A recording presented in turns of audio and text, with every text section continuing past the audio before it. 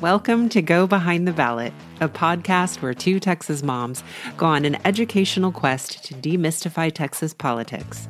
Join me, Nicole Abshire, and my co-host Claire Campos O'Neill as we deep dive into the most burning issues, hear stories from candidates, and offer hope in these challenging political times. Let's saddle up and go behind the ballot. Hi, everyone. Thank you for joining us for this episode of Go Behind the Ballot. I'm Claire Campos O'Neill. And I am Nicole Abshire. And we have a really interesting interview for y'all today. So we are continuing on with our Culture Wars series, and we are speaking about immigration.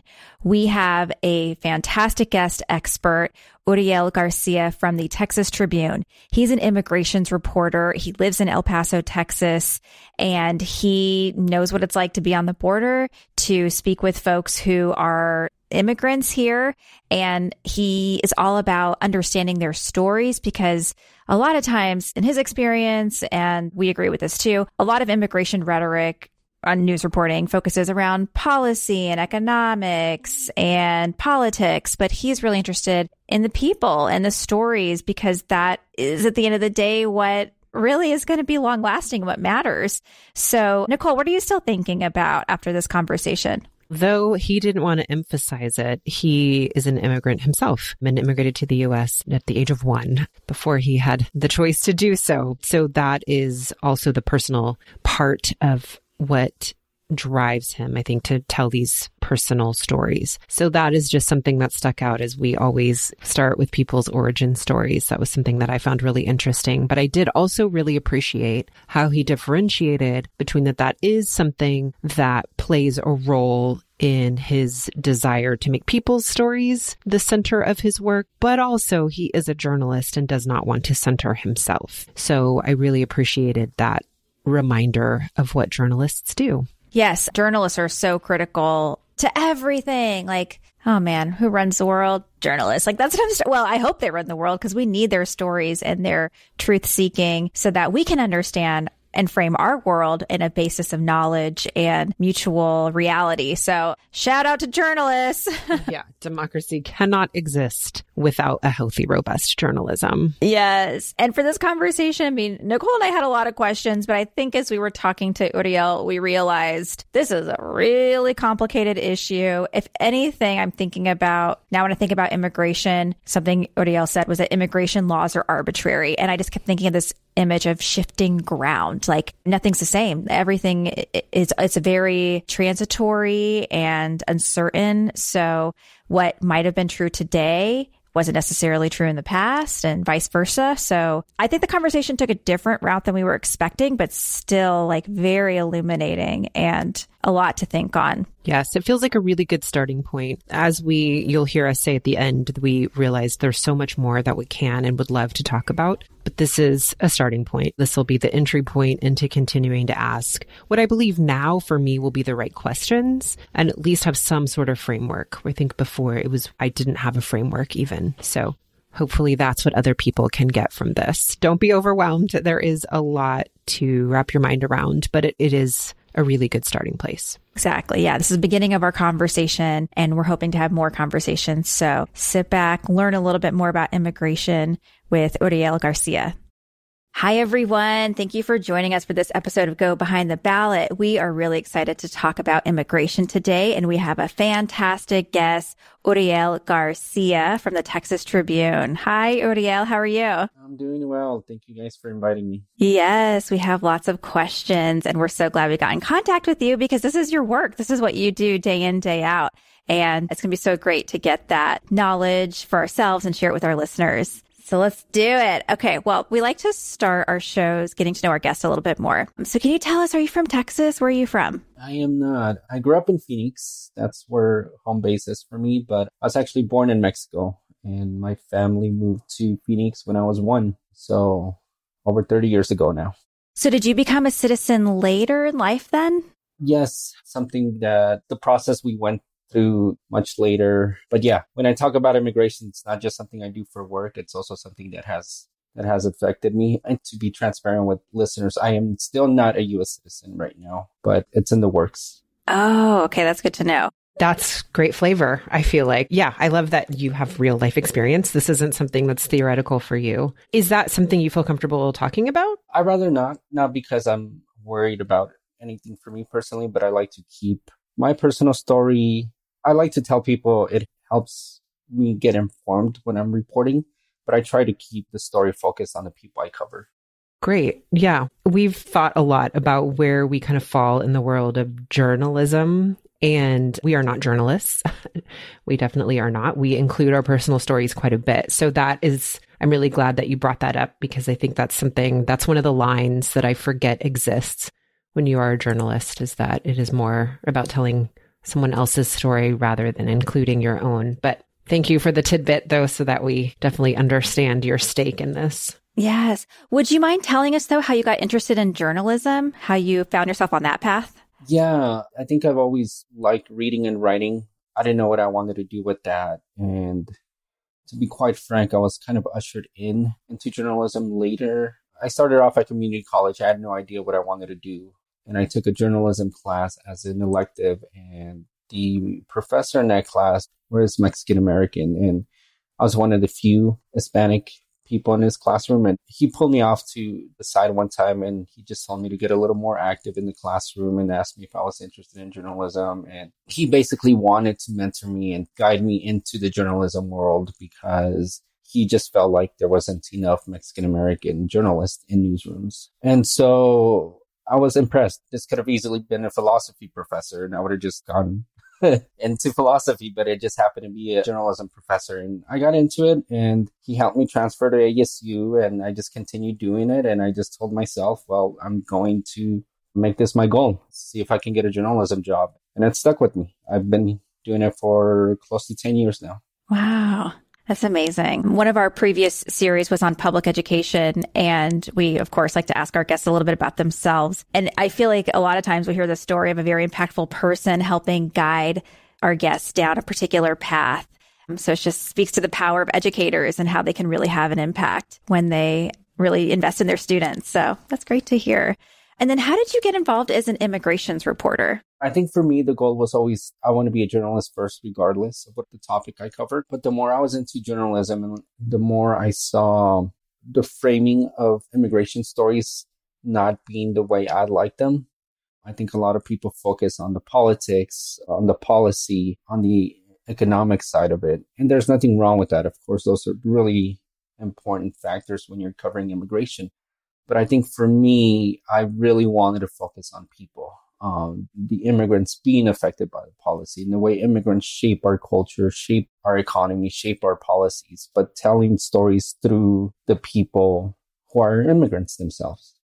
That's something as soon as I got into journalism in the first few years, I was covering a lot of criminal justice issues, a lot of police violence and policies around criminal justice. I had made it a goal that I wanted to be an immigration journalist or immigration reporter. Mm-hmm.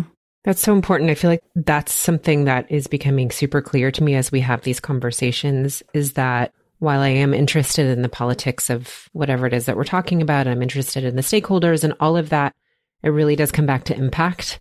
Like I can understand something on a theoretical level or I can have an opinion about it. But the truth is that all of that is just theoretical until I look at how it actually impacts how people are actually living and how it affects them. So I think I'm glad that we're in this conversation, especially I have so many blind spots and questions when it comes to immigration and the border. So many kind of vague impressions instead of the reality of what it is like. I think even for me, being an immigrant myself, like I said, my family immigrated 30 years ago, and it's much different now. It has helped me. It has informed my reporting, having that personal experience. But I have to say that even just being an immigrant, I recognize how distant I am from the current reality that some of the immigrants are going through. I've talked to my parents about why we left Mexico, and personally, sometimes I'm torn because when I visited Mexico and I visited my cousins and I see the lifestyle, sometimes I wonder, why did we leave? It's so beautiful here. And especially when I see my parents being so happy, and their personality changes a lot from when they're in Mexico to when they're in the US. And so my parents have made it clear that it was a money issue. And they wanted me to get a good education. But then when that experience is a little different, sometimes when I'm looking at people who are migrating now and just the natural disasters they're escaping, or the gang violence, or the fact that their governments aren't letting them flourish in their personal lives. It's not necessarily something that why my family left, but that's what I mean. 30 years ago, migrating from Mexico is different now. Venezuelans migrating to the US. But yeah, it has helped me get some empathy for some of the people that I cover. And I think you need empathy when you're covering people, regardless of the topic. But I just can't imagine my family sacrificing that much now. Oh, interesting. Yeah, with our show, I mean, we're very interested in finding our own blind spots so that we can understand someone else's perspective. And we are recognizing the importance of that, because as long as we have this foundation of similar facts, then we can figure out the other things you're talking about, the policy, the economics that are important. But it's like you have to start with people first. So I'm so glad that's your focus in your reporting. So can you paint us a picture for what is it like right now at the Texas border? Yeah, it's a little complex, right? I mean, on one side,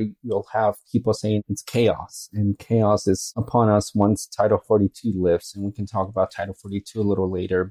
And keep in mind, I'm not from a border town. I'm not from Texas. So when I came to El Paso, I was really curious as a journalist. I was really curious, but also in my personal life, I was like, well, is it going to affect my quality of life? Is it going to affect my family's quality of life? And as a El Paso resident now and someone who plans to stay here long term, it's quite peaceful here. And I don't know how to explain it, because there is chaos to an extent. I think Border Patrol agents are overwhelmed with so many migrants. But I think when you look at it from the perspective of the migrants themselves, it's chaos for them. They're being held in custody under a bridge, or they're setting up makeshift camps along the Rio Grande or the Rio Bravo on the Mexican side.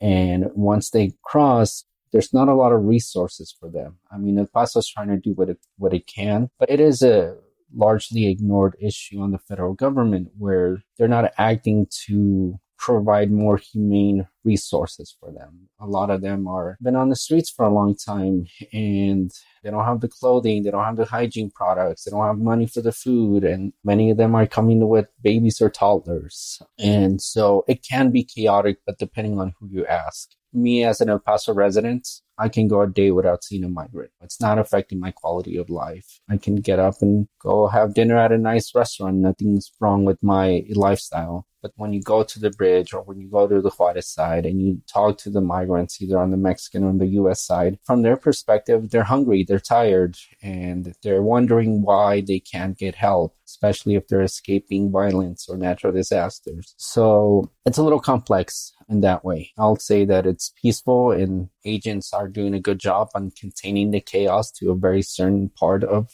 the Mexican side or El Paso side. I don't know about you, Claire, but I kind of feel like I don't know where to start in some ways when it comes to breaking this down. It's so charged. I think thinking about the border and immigration, that sometimes I find that even the question that comes like to the tip of my tongue, there's judgment in it, I think, because it's like, I don't even know whose narrative sometimes I'm starting to repeat. So it's like, I don't even know maybe necessarily what a good starting point is. I don't know about you, Claire. What are you feeling? Yeah, I guess what I was thinking is, and I'm assuming you've done some stories on this, what is the daily experience like for someone who's crossing the border? What's that like? Are they crossing like through a well-known path, or is it via a mule? And then once they're here, what's that day-to-day like? Are they just like in limbo? What's their experience current? And I'm sure it's different, but for the most part, what are you seeing as the experience of an immigrant right now? Yeah, I mean, I guess it also depends, and this is how complex it is. It also depends what country they're coming from, right? If we're talking about Haitians or Cubans who don't have the direct access to the U.S., they have to go to an ocean to either get to Mexico or other parts of Latin America. Sometimes they do hire a guide or a mule. Sometimes they just follow a crowd along the way. So it all depends on the country they're coming from. And once they get to the Texas-Mexico border, because of Title 42, port of entries aren't open for people who want to seek asylum. So let's say I'm coming from Venezuela and I go through depending on the country they want to go through, a lot of times they can get visas to that specific country to fly in. As an example, Mexico changed its immigration laws to not give as many visas to Venezuelans. So now they're forced to go through the Darien Gap in Panama and go through parts of South America, go sometimes crossing illegally into Central America, crossing illegally into Mexico, finally get to the Texas-Mexico border. In many cases, that's the easiest part. And like I mentioned, port of entries are closed unless you already have a visa to come in. They're going to basically crossing the border illegally, crossing the river and turning themselves in. And once they turn themselves in, that's when a couple of different things can happen. Under the usual process, what happens is that you get arrested, you may or may not get charged, and depending on if it's your first time. Okay, so you were telling us about the experience that immigrants are currently having at the border, and you were saying how some of them are getting arrested and released, and what's happening next. Yeah, once someone crosses the border illegally, a couple of things could happen. They could get arrested, held in custody, and actually criminally charged with either a misdemeanor or a felony, depending on if this is your first time coming into the country illegally or not. There's some exemptions. I think that if you're coming in with a child, it's a little different because then you'd have to get separated from that child if federal prosecutors want to criminally charge you. But there are people being arrested and being held in custody and being prosecuted for crossing the country. Another thing that could happen is they're being released into the country and the process of deportation starts for them while they're free, but they're able to have a day in court to either claim asylum, which could take up to 5 years to have a resolution on an asylum case, or Title 42. We mentioned it before. And one thing I really want to emphasize about Title 42 is that Title 42 is a relatively new policy being used as an immigration tool. I mean, it's been on the books since, if I remember correctly, 1942. I'd have to look it up, but it's a emergency health order. It was never written as an immigration policy. And it was invoked in March 2020 by the Trump administration for the first time. And it was used both on the northern and southern borders. And the idea was that the reason that they said publicly why Title 42 was needed was because they needed to prevent the spread of COVID among detention centers. And detention centers, that's what I mentioned when people cross the border illegally, they're being held in these detention centers.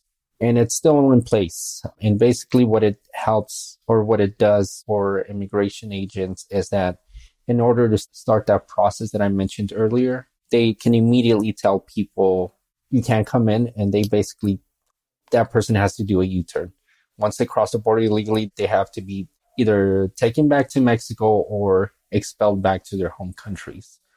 And it's been used over 2 million times now since March 2020.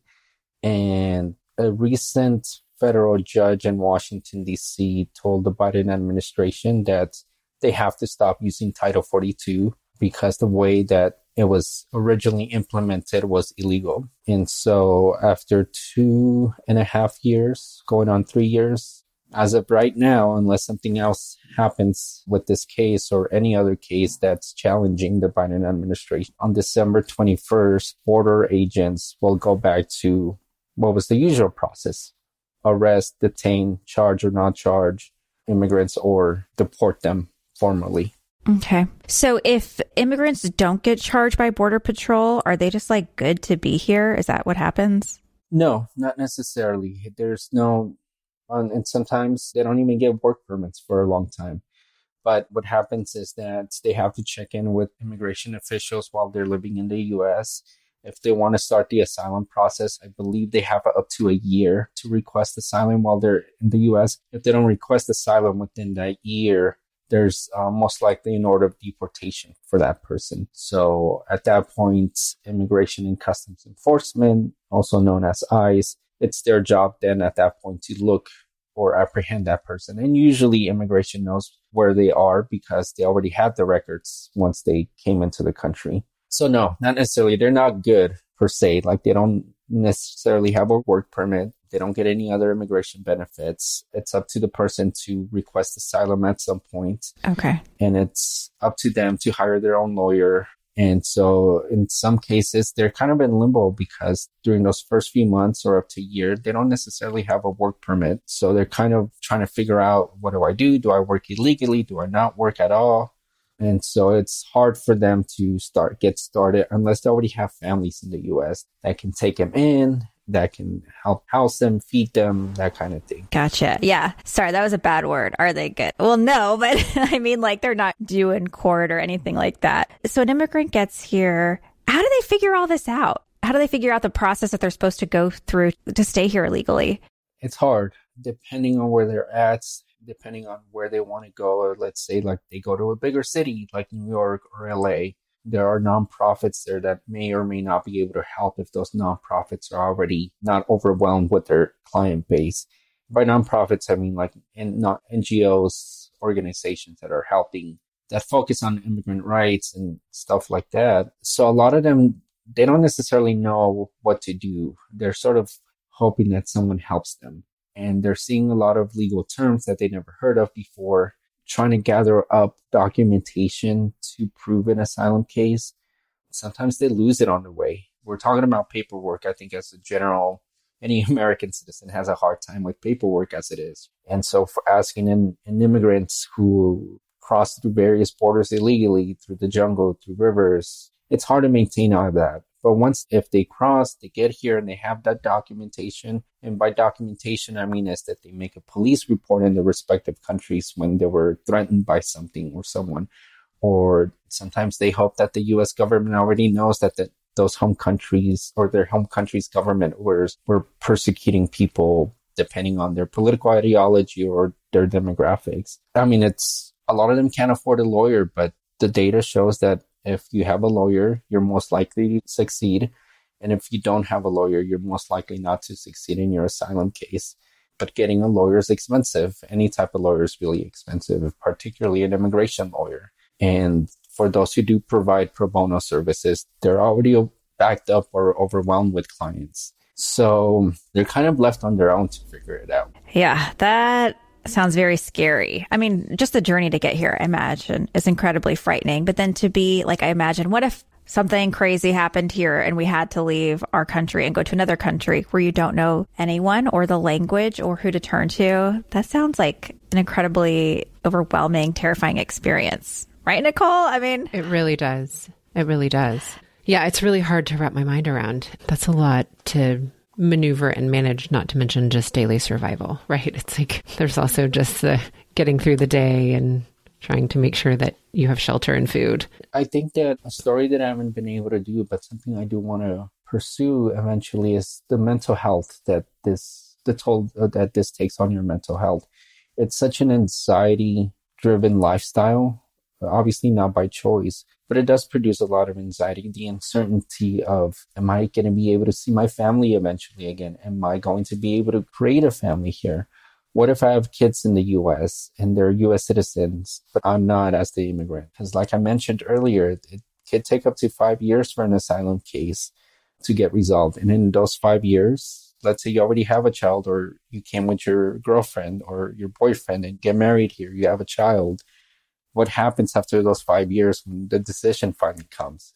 Is it finally like, am I going to be able to stay here legally or not? And even then, and let's say you do get asylum, it's not like suddenly you become a U.S. citizen. You get a green card and there's provisions for that green card. You still have to abide by the laws. If you break the law during that time that you have the green card, that green card gets taken away. So yeah, there's a lot of uncertainty being an immigrant, whether you're undocumented or seeking asylum. And it's something that some immigrant parents talk to me about, is that the anxiety that they produce in the household affects the children when they go to school. And then they fall behind in school and they have their own anxieties at school, not knowing what's going to happen to their future as children and feeling that hopelessness of being a child and not being able to do something more for their parents. Yeah, powerlessness is no joke. One quick thing is that I did have the opportunity to look up Title 42. And so just backtracking a teeny tiny bit, it was first created in 1944. So just for that to officially be on the record. But then I noticed something that you said, Uriel, which was that people coming in, it stuck out to me, but I don't know that it would stick out to you. Not by choice, but I hear somebody saying, but they did come by choice. So can you kind of break down what you mean by coming not by choice? Right. I mean, there's various circumstances. Let's say I'm thinking of a woman that I wrote earlier this year, a Guatemalan woman. I'm going to backtrack here a little. She originally came to the country illegally, settled in Minnesota, met a man who was also in the country illegally, and he was Mexican. They got together, had 2 children, they're U.S. citizens, and they separated, and they had a hard time in their relationship. And so the man moves back to Mexico. She stays in Minnesota, is raising her 2 daughters, and her ex has a really tragic accident in Mexico, and she was torn between not doing anything and just staying in Minnesota, because keep in mind, she doesn't have any papers to come back and forth from any country if she wanted to stay in the U.S. And so, or having her daughter see their dad one last time before he passed away. And she didn't want her daughters to not see their dad one last time. So she took the risk and moved to Mexico. And so her daughters could spend some time with their dad before he finally passed away. She decided to stay in Mexico after he passed away, but she was in a part of Mexico where the drug cartel is targeting regular citizens and regular residents. And one day during work, she gets stopped by a group of men who tell her that they know that she's not a Mexican and that her daughters are U.S. citizens, and that if she wanted to stay in the community she was living, she had to pay a quota. She ignored it, and she continued with work. She didn't say anything. She didn't alarm anyone. She was alarmed herself, of course, but then they came again, and this time they told her, they gave her the names of her daughters to make it clear, we know who you are, and if you don't pay, something's going to happen to you. That scared her. She's not in her own country. Her daughters are not even in their own country. And so she had to decide, like, do I stay here and risk my life and my daughter's lives, or do I go back to where my support system is? And at this point in her life, her support system is in Minnesota. So she decided to get up and leave, gets to the El Paso Juarez border, and they don't let her in because of Title 42. In that very specific case, she felt forced to come back to the U.S. Was it her choice to get up and leave to come to the U.S.? Of course, but we're talking about, does she risk her life or her daughter's lives, or does she get up and risk going to the U.S. illegally? And one of them is going to most likely keep their family intact and alive. The other choice is, who knows what could happen. So I guess to emphasize, that's what I meant by some of them feel forced to come, or it's not by choice to come to the U.S. illegally. So what's happened to that family? Do you know? Yes, and I'm going to tell here a little bit about the impact of journalism. After I wrote about that family, she got legal help. Someone read the story. They contacted the shelter she was at, asked her, and they got her an exemption of Title 42. She's in Minnesota right now. And last time I talked to her was a couple months ago, and she told me she had an upcoming court date to start the asylum process. That's amazing. I'm just curious, how did you even find that story? I believe I was just calling shelters on the Mexican side. Oh, wow. Mm-hmm. And I was talking to immigration lawyers in El Paso, and I just asked them if they had a client affected by Title 42. And they said they did. That person didn't work out. So they told me, but you should talk to this woman.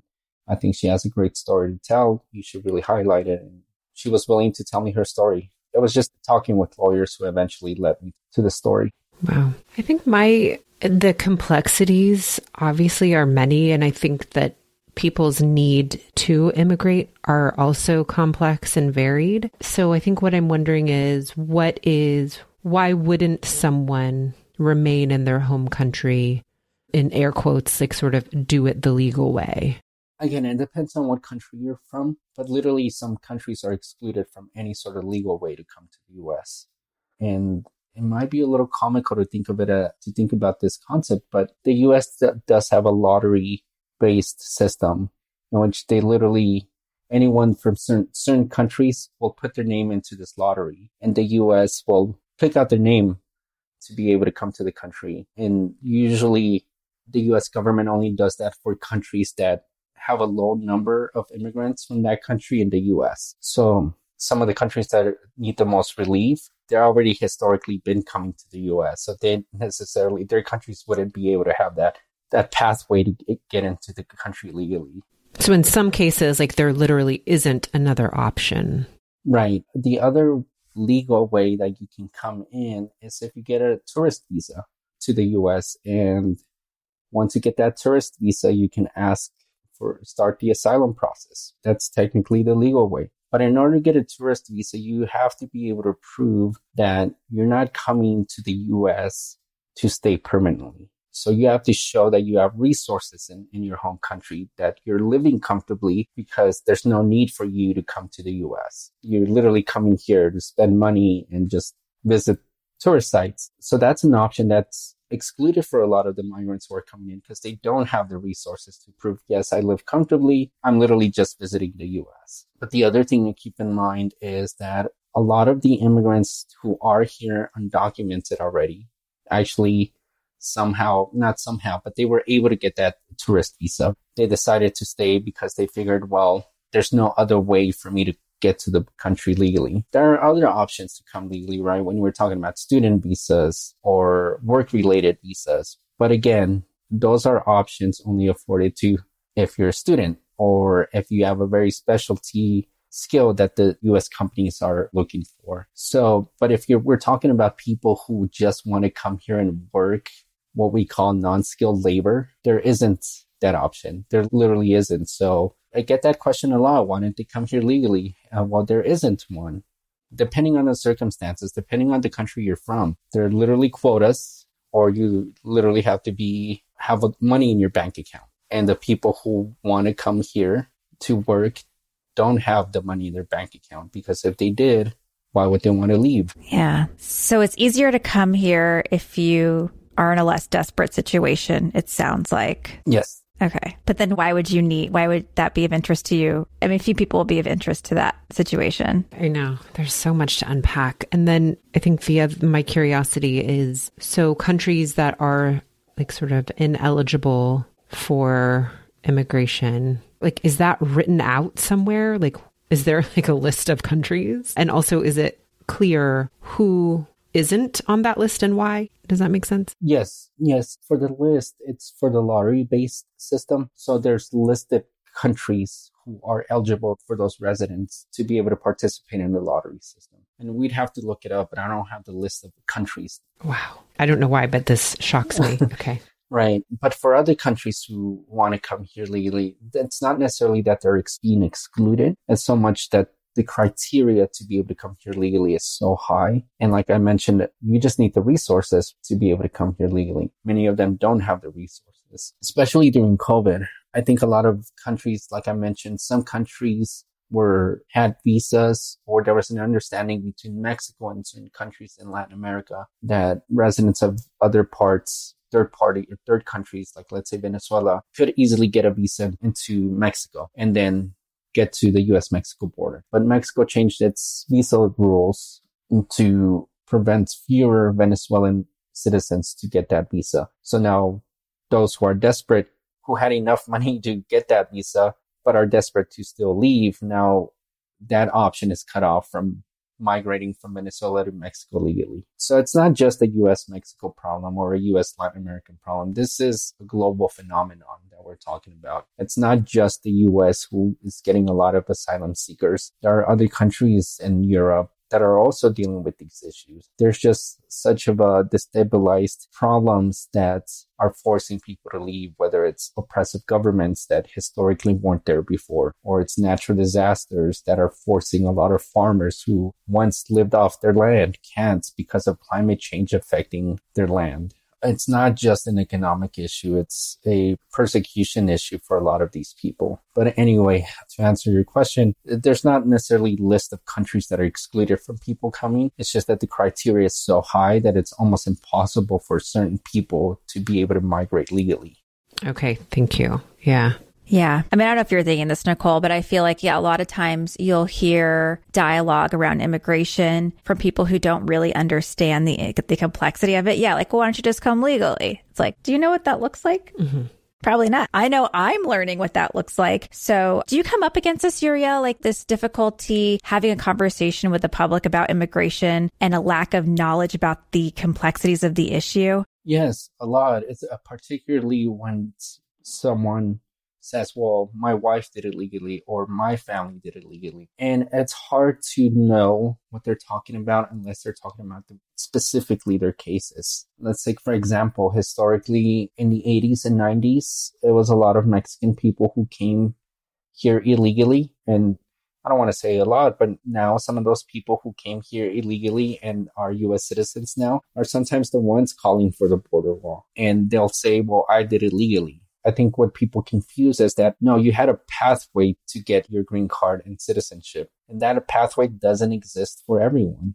And I think that's what people get confused when the AP say we did it legally, when they don't realize that their path to their green card or path to citizenship was available depending on the policies and the laws of the generation you decided to migrate. You know, one of the prime examples was Cubans. For a long time, as long as they were able to get to Florida, regardless of how they get there, once they step on U.S. land, they're automatically giving immigration benefits that allow them to work, allow them to live in the U.S. permanently, something that is not afforded to Mexicans, right? Mexican citizens. So politics plays a lot in this, right? It's not just, well, I was able to do it legally. I mean, at the time, the U.S. and Cuba had really tense relationships that the U.S. government decided to accept asylees and refugees from that country. But other countries don't necessarily have, as an example, the Mexican government isn't seen as a dictatorship, even though there is a lot of corruption. There's a lot of issues that are going on in Mexico that the U.S. just simply doesn't recognize those issues as something that's going to affect migration to the U.S. So one thing that I emphasize a lot with people is that you have to realize that immigration laws, immigration rules are so arbitrary. They're not necessarily based on natural things or the demands of what the country needs or what the world needs. It's literally just politics. Whether we want certain countries, people from certain countries to come in legally, we can do that. The U.S. can do that. We just choose not to. Right. Like they're not set in stone. They're set by people, and people can make it easier or harder, is what it sounds like, right? Right. And the amount, it sounds like, and the rate of change sounds like that's also unpredictable. Like what was true 10 years ago may not be true anymore. And yeah, arbitrary, I think, is, like you said, the perfect word to describe all of this.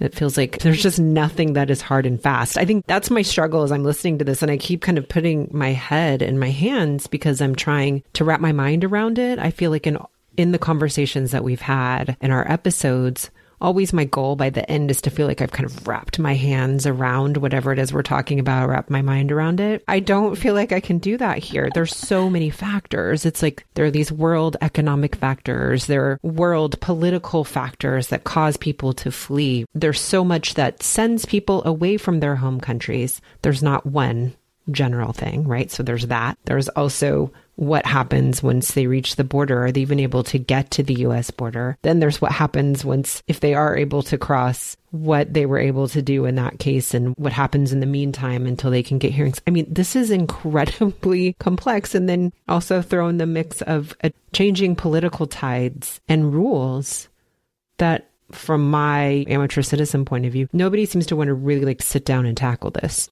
Well, let's ask you that. Do you get that sense that there is momentum to work towards solutions for this problem, whether it be at the Texas state level or the national level? Yeah, I mean, before I answer that question, I think one point that I want to make is that the private industry or the federal government doesn't catch up to what the private industry needs are. There are certain types of jobs here that there are certain employers who need to hire employees, but when you're established in the U.S., you're not necessarily seeking those jobs. And so there are people desperate enough to work jobs that have a lower salary just to get started, just to get the basic needs. But it's surprising that sometimes the reality of politics is not the reality of the real world. And to segue into your question, is there momentum? It's hard to say. I think I may be cynical, but the momentum right now doesn't feel real. We've seen these problems for 10, 20, 30 years, the issue of illegal immigration. And yet there's always an excuse not to solve the issue. The common excuse that I hear a lot is that we need to secure the border first before we do anything. What would that even look like, do you think? Like, what does that mean? It means something different to different people. For some, it means literally a physical wall. Sometimes it means having the National Guard out there. Sometimes it means don't let anyone in at whatever cost. What it doesn't mean is let's have an orderly fashion. Let's open processing centers. Let's welcome people in and we'll process them right then and there. That's not what that means. So border security has been about enforcement, more border patrol agents, more technology, barriers to block people from coming in. Whether physical or... Right. Yeah. But over the last 3 decades, the border has had more technology, more agents, and more prosecutions of people crossing the border illegally. And yet, for some, that's not a solution or that's not enough. Like people want more. But it almost sounds like an excuse. I think Democrats and Republicans, politicians in general, will use a social issue, drive up their base to come out to vote. And I feel like immigration is one of those issues that I think both parties use. Vote for me because I'm going to vote for the DREAM Act. Or vote for me because I'm going to make sure that illegal immigrants are deported. But yet, neither party has been able to solve it. And I think the general public knows what the solutions are, yet nothing gets done. We also realize that labor shortage, and there's a lot of asylum seekers who are willing to work at a hotel right now, at a restaurant or at a farm, anywhere just to get started. And yet we don't seem to want to solve that issue either. Mm-hmm. It's always a talking point, and it's a great political talking point during campaigns. Yet that's why I feel like I may be cynical for this question, but no, I don't feel the momentum right now that any of this is going to get resolved anytime soon. Well, Nicole and I also like to think about what's the fastest path to course correct in all of these big issues. And our idea is mandatory voting. We think if more people voted, we would see more solutions because people would have that pressure to really push forward the will of the people, which we think is to solve problems. So that's our idea. Yeah, bringing that up again, everybody. I'll get the memes loaded for mandatory voting. Yes. I guess as we're wrapping up, are there any misconceptions about immigration or maybe like myth busting that you would like our audience to know so that they do have a factual understanding of this issue? There's a lot, but I think if there's something that I wish now that I'm a border resident, I hope people realize that the border is not out of control for the majority of people. People live comfortable lives, are able to get up, go to work, take out their families on a weekend, and just an American city, just like any other city along the U.S. And so I'm not saying that I had these misconceptions coming in, but it just, now that I see it, now that I live here in El Paso, I'm a border resident myself. Now that my family's here, it's really nice. It's just a beautiful place to be at too, if you like the outdoors. And I think a lot of people have this misconception that it's border towns are dirty or there's chaos because of all the immigrants. It's just far from the reality. And the rhetoric just does not meet the reality. Yeah. Any final thoughts, Nicole, before we move into our last part of the show? No. I mean, there's lots, right? There's just so many. I wish for simplicity, but I think that's just not what this issue invites. It's not here. So no, thank you so much for the knowledge and the fact-based information. Yes. And there's so much more we could talk about. Maybe in a future episode, we will. Like, we didn't even get Operation Lone Star, which is a big thing that is an initiative of the governors. And we would like to know more, but that's for another day. So before we let you go, Uriel, we like to do our attention mentions, which is where we lighten the mood a little bit and just talk about something culturally that has our attention. So like a show or a TV show, whatever, podcast, movie, an event that you went to. So I'll start off because I have something that is kind of related to this conversation. This weekend, I was just like scrolling through my streamers, landed on HBO Max, and I found this show called We're Here. And have you all heard of this? I have. Okay. It's delightful. The reason I watched it was because, so I'll tell you about the show for a second. It's 3 drag performers, Bob the Drag Queen, Eureka, and Sangela from RuPaul's Drag Race. They go to small towns in America and put on a drag show. And the episode I watched took place in Del Rio, Texas. And I have lived in Del Rio, Texas. My mom and her family are from there. They immigrated from Mexico to Del Rio, lived there twice. There's an Air Force base there. And I was like, Del Rio, are you serious? So it was really interesting to see them put on this show there. And of course, it's the border, which is what we're talking about. So check out We're Here. It's an interesting show on HBO Max. That's interesting. I'm curious to watch that now. Yeah, I hadn't heard about it before. Oh, there you go. It's a good one. What's funny is that it just came up in a conversation with a friend yesterday, that particular show, and the episode where they go to Granbury. Because, there's been so much happening here in Texas and Granbury. So anyway, I'll have to go. Nice. Yeah, watch all these episodes. Well, guests first, if you feel like you know yours. Uriel?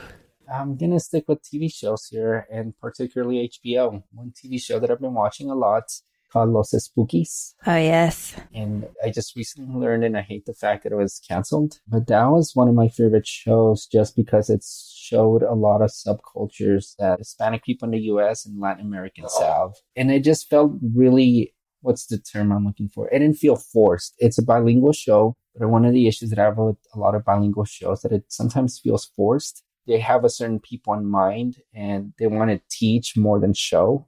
And I think for this show, I just showed a certain type of culture that it's not necessarily seen a lot in American mediums. And for me, I just love the TV show. And if you love absurd comedy, this is definitely up there. It's hard to explain. It's just the kind of TV show you just have to watch and have an open mind because, like I said, just the subcultures there, the fact that it was bilingual. And if you like that sort of horror type movies or horror culture, not that it's a horror TV show, but it's that type of show that people who love that type of stuff will love this show. Yeah, I saw the first season, and that's a good reminder for me to go back and watch the rest of it. But maybe they'll bring it back. Maybe the people will be heard, and they'll be like, oh, we made a mistake. It does happen. It does happen. Okay, just to not do another TV show, but I was quite tempted. I will name a podcast, which is a little bit culty. And it is hosted by Sarah Edmondson and Nippy Ames, who were two people who were featured in the documentary The Vow about the ending of NXIVM and the trial of Keith Raniere. But their show, they co-host it. They're a married couple, and they talk to survivors of cults. And sometimes they will also have guests on who educate about what kind of personality traits people demonstrate who are cult leaders. So sometimes it's educational, but it's mostly personal stories of people having been in a cult and then escaped. So a little bit culty. Yeah, that sounds interesting too. Yeah. I'm obsessed with cults. I think I'm finding a lot of parallels around me in the current world. And so it helps me understand. It's true. I mean, even just like, I feel like this day and age, like the distrust of real information. I mean, that's such a hallmark of cults, right? Like making you question your reality and have the ground be very unsettled underneath you. Yes. Leadership putting themselves between you and your own intuition and beliefs and what is real and what isn't. Yes, it is all over the place. Yeah. Good stuff. Again, thank you so much, Uriel. We really appreciate this conversation. Hopefully we'll have perhaps another one in the future because there's a lot here for us to understand. But this is a great place for us to at least get a little bit of a framework so we can move forward and understand this more accurately, which is what we really seek to do here in this podcast. So thank you very much. We appreciate your time. Yeah, thank you guys too. I'm glad there's a platform to have a little more of a conversational tone about complex issues. Yes, we need it. All right. Thanks, everyone. Thank you, everybody, for joining me, Nicole Abshire, and my co-host, Claire Campos O'Neill, on Go Behind the Ballot. Hopefully, we've demystified some little portion of Texas politics, and we hope that you'll do more with us. Check out our website at www.gobehindtheballot.com, where you'll find links to all of our social media, and you will find our community. Let's join together and do more. We hope you'll let us know what is working, and we hope you'll join us next week. Thanks, everybody, and have a good one.